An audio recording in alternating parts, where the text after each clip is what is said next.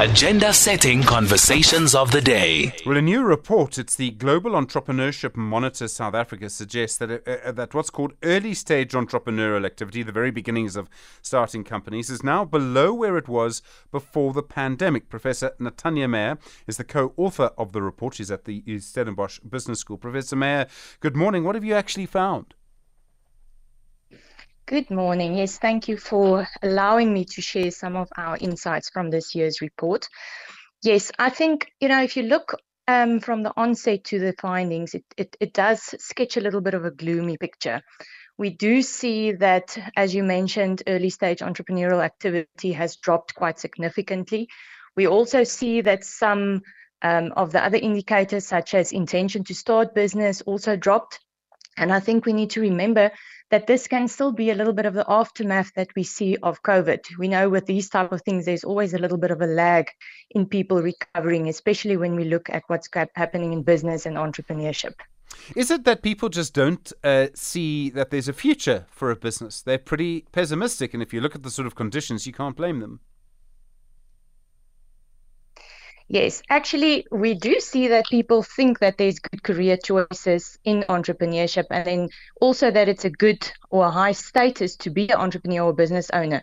We also see that media attention around entrepreneurship has increased in the last years. So I don't really think that's the problem. I think what's happening is people just had a fright after this whole COVID thing. A lot of businesses declined, even closed down, as we know. And obviously that fear of failure, this is one of the indicators that we actually did see go up. So people feel that there is opportunities, although lesser so than maybe 10 years ago. But in a nutshell, people are scared. There's so many negative things hindering entrepreneurship and businesses other than just doing your day-to-day activity within a business. Everyone who started a business has always told me the hardest thing wasn't actually the idea, it was getting the capital. Is there a shortage of capital for small businesses? And what I think we saw during the pandemic was that people who had lots of capital, bigger firms, went up and bought everybody else. It was a great time for them. Yes, capital is always an issue, especially when you look at small and micro businesses, because in order for any type of business to get capital, either from a venture capitalist, an angel investor, or a bank, or even a family member, because we do see that a lot of small businesses are being financed through family or friends, you need a little bit of collateral.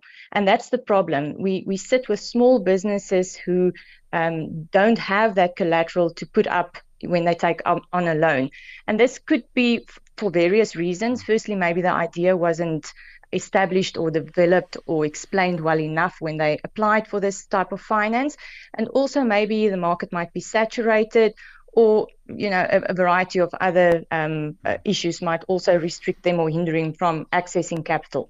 Professor Natanya So that is definitely a problem. Thank you. Professor Natanya Meyer, the co-author of the Essay Entrepreneurship Monitor Report.